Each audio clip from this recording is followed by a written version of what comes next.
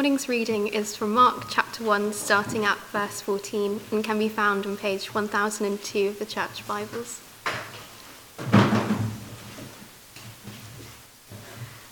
After John was put in prison, Jesus went into Galilee, proclaiming the good news of God. "The time has come," he said. "The kingdom of God has come near. Repent and believe the good news." As Jesus walked beside the Sea of Galilee, he saw Simon and his brother Andrew casting a net into the lake, for they were fishermen. "Come, follow me," Jesus said, "and I will send you out to fish for people." At once they left their nets and followed him. When he had gone a little farther, he saw James, son of Zebedee, and his brother John in a boat, preparing their nets. Without delay he called them, and they left their father Zebedee in the boat with the hired men and followed him. They went to Capernaum, and when the Sabbath came, Jesus went into the synagogue and began to teach. The people were amazed at his teaching, because he taught them as one who had authority, not as the teachers of the law. Just then, a man in the synagogue who was possessed by an impure spirit cried out, "What do you want with us, Jesus of Nazareth? Have you come to destroy us? I know who you are, the Holy One of God." "Be quiet," said Jesus sternly. "Come out of him."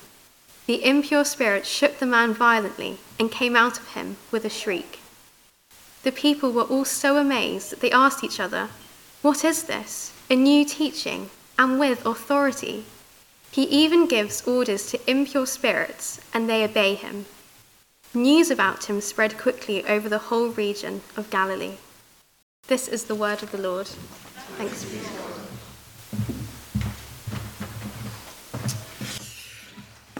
Good morning. Well, do keep that great passage open this morning. We're going to explore it together.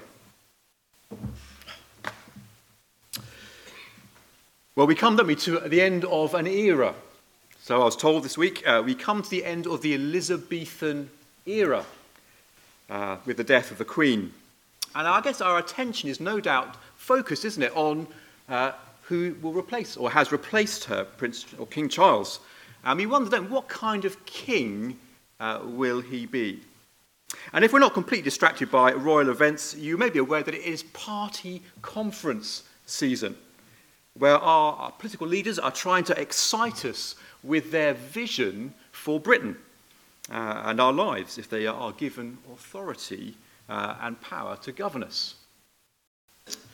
Well, Mark has started this account of Jesus by declaring that this individual, Jesus, is the one with unique authority. He is the Christ, God's Son, his King, the one who comes with all God's authority himself. And then last week we saw Jesus declaring that truth in his own words. "The time has come," says Jesus. "The kingdom of God has come near." Why? Well, because the king of that kingdom has arrived. And Mark wants us to see this is good news.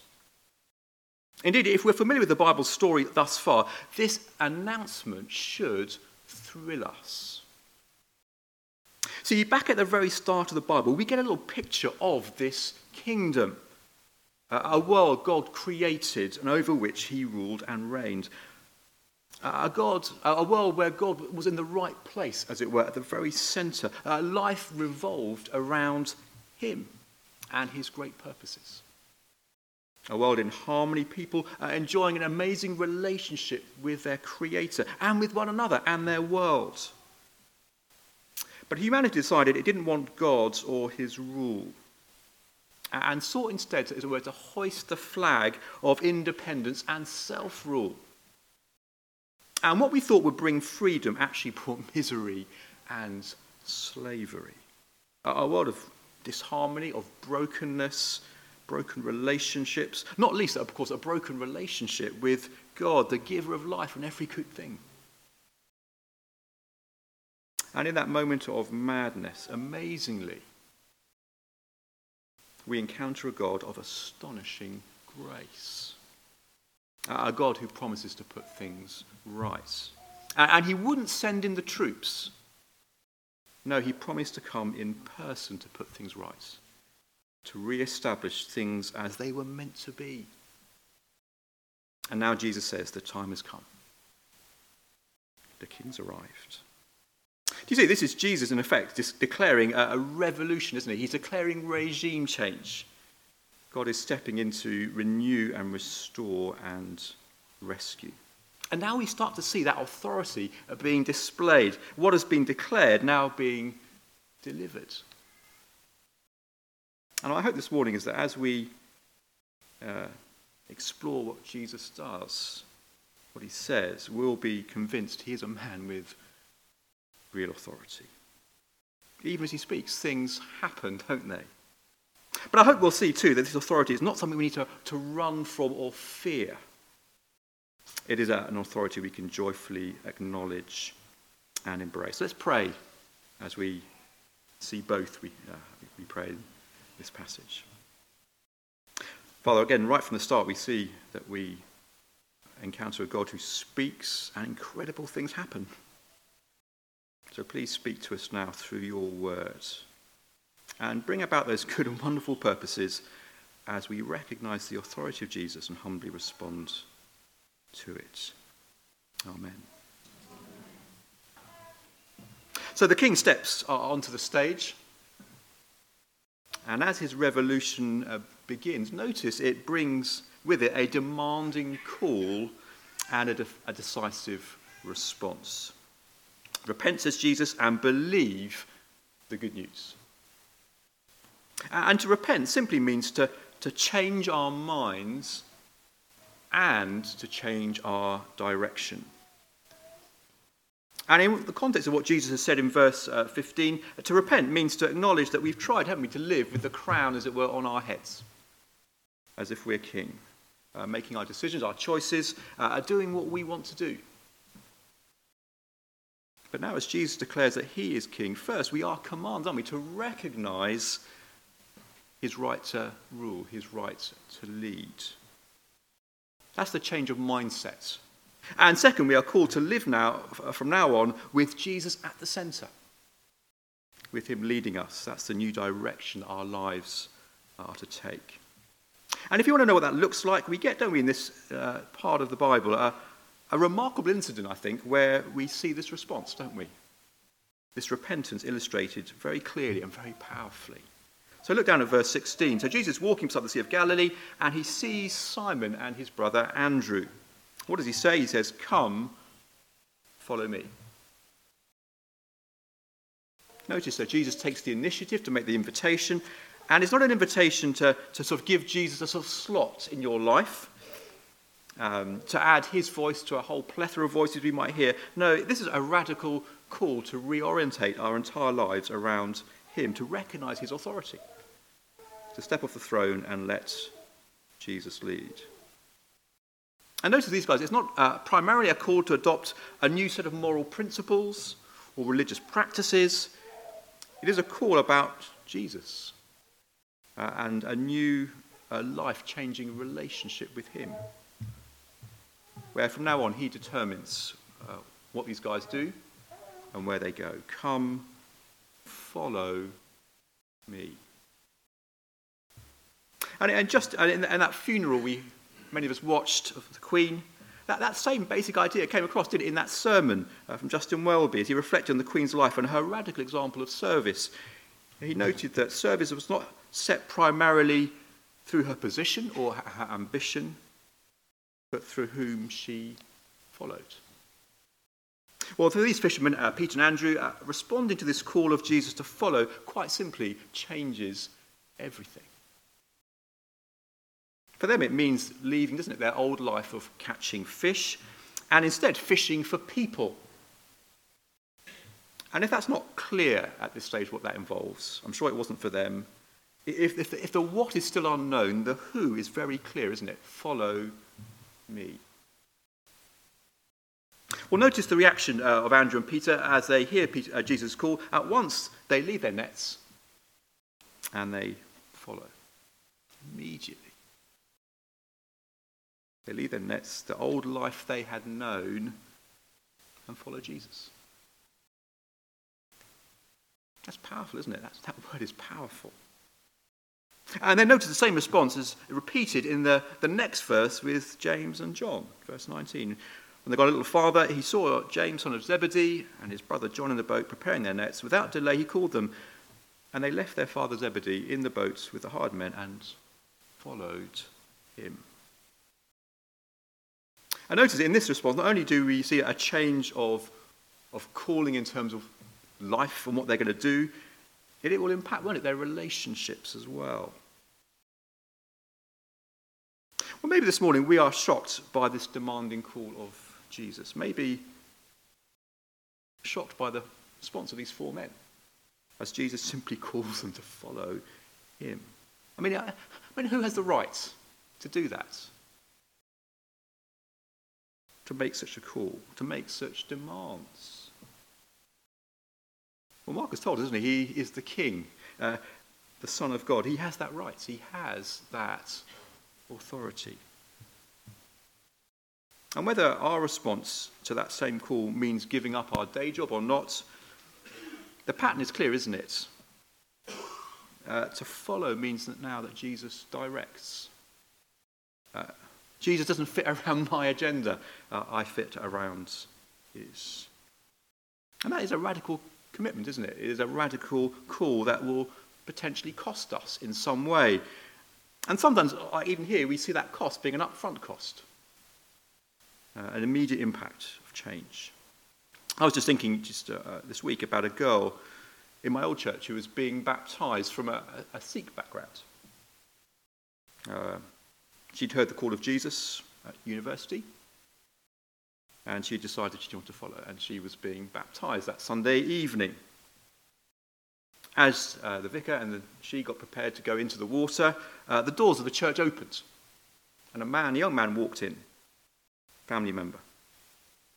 He looked at the girl straight in the eyes and said, "If you proceed with this ceremony, be assured you will no longer have a place in the family." And with that, he turned round and walked out. The minister turned to the girl and said, "Do you wish to be baptised?" And she said, "I do." Was she mad? I mean, was she mad? Was she a fool as she stepped into the water and declared her intention to follow Jesus?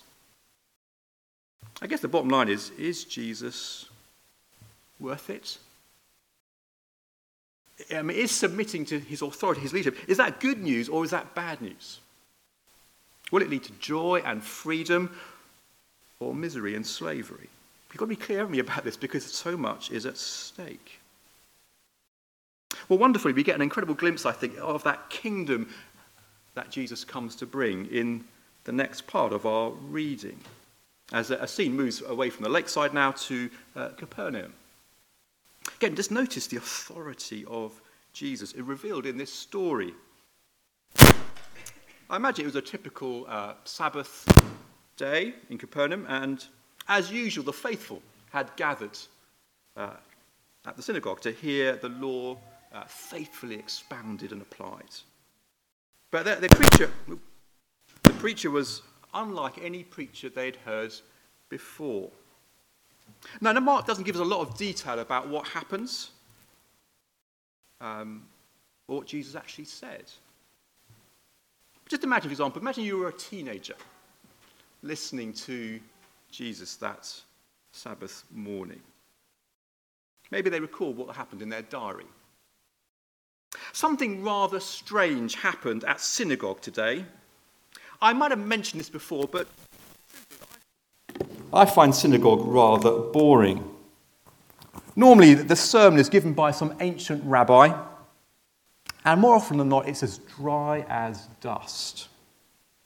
I want today to discourse on the Talmudic and Toranic teachings concerning the aspects of Sabbath day observance and to interact with recent views from learned rabbis. On the one hand, Rabbi Hillel takes the view that blah, blah, blah. And on the other hand, Rabbi Ben Shirak takes the opposing view, blah, blah, blah. Well, don't ask me how it ends, because normally I nod off at that point.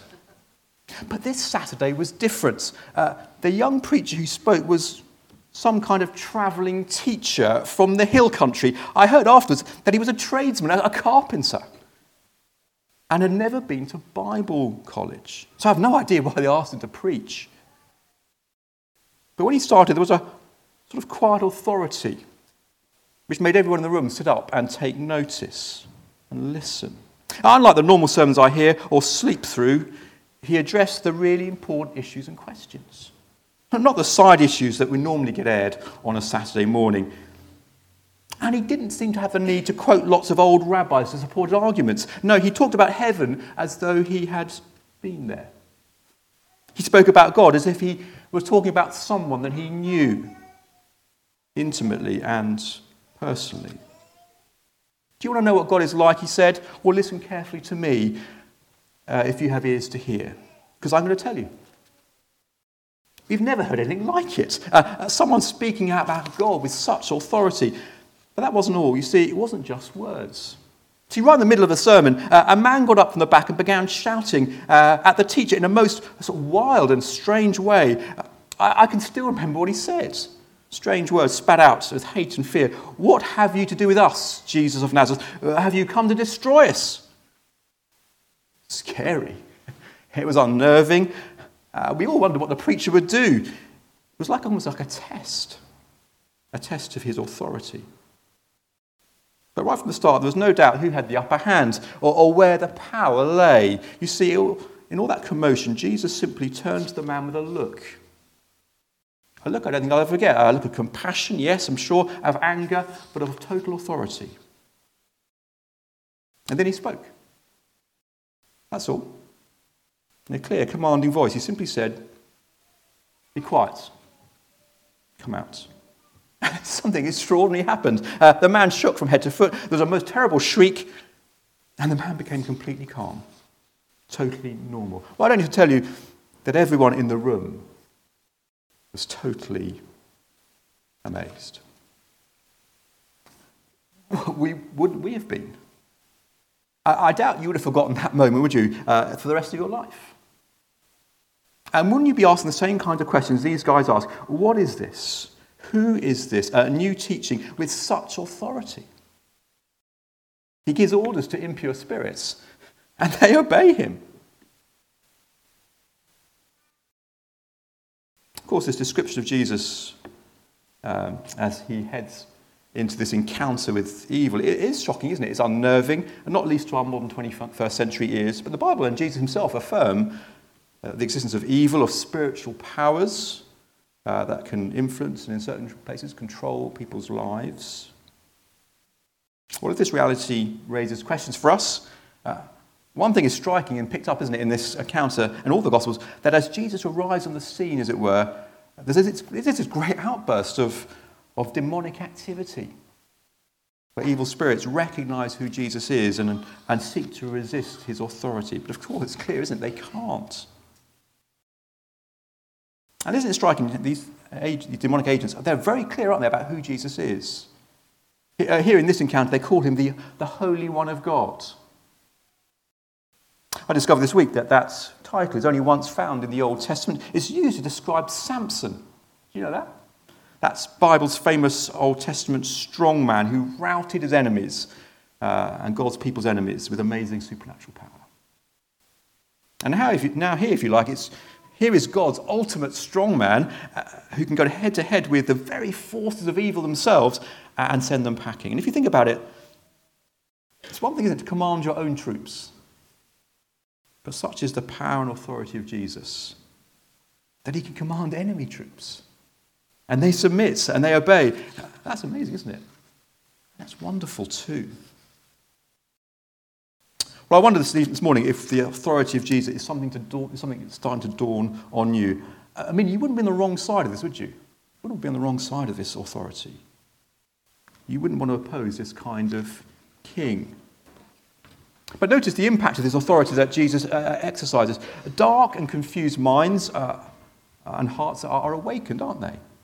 Disordered lives held in the destructive grip of evil are gloriously liberated. The arrival of this king is It's good news, isn't it? And the exercise of his authority is both glorious and thrilling. So let me ask you, as we draw to a close, have your eyes been open to the authority of Jesus? Have we acknowledged it? Have we welcomed it and submitted to it? Perhaps this morning you've never really understood that authority before, never seen it, never knelt, as it were, before this king. Perhaps you've held back. Perhaps you understand in a deep way that to do that is a big deal. It's going to change everything as we submit to Jesus and his leading. Maybe you're someone who's experienced authority abusing that authority, misusing it in some way. Perhaps you've witnessed it close at hand and found it self-serving and enslaving. But do you see, this authority is different, isn't it? Jesus is different. And this morning Jesus says to us, to you, follow me. And it is a radical, all-or-nothing kind of call, not least as we commit ourselves to Jesus leading us and us following him, as we submit to his powerful words. And be assured, as we do so, it will mean for us change. His words come with authority and bring powerful change. Here Jesus says, doesn't he, be quiet. In a few verses we find Jesus saying to someone else, be clean. A couple of chapters we'll hear Jesus saying to wind and waves, be still. Just words. But an enslaved man bound by the power of Satan is liberated in our passage. A man who's sick and disconnected from his community is healed and restored. The storm is stilled in an instant, and there's complete calm. So as I finish, so what will it look like for us this week? What might happen today if we truly acknowledge the authority of Jesus?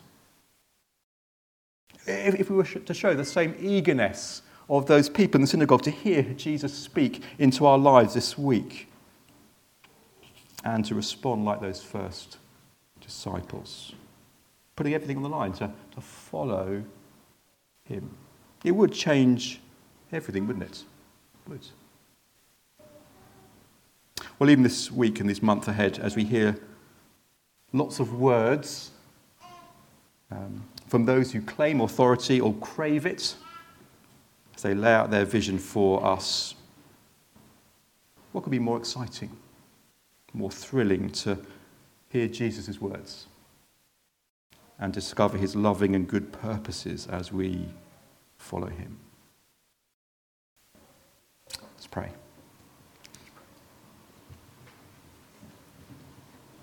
Jesus said, follow me.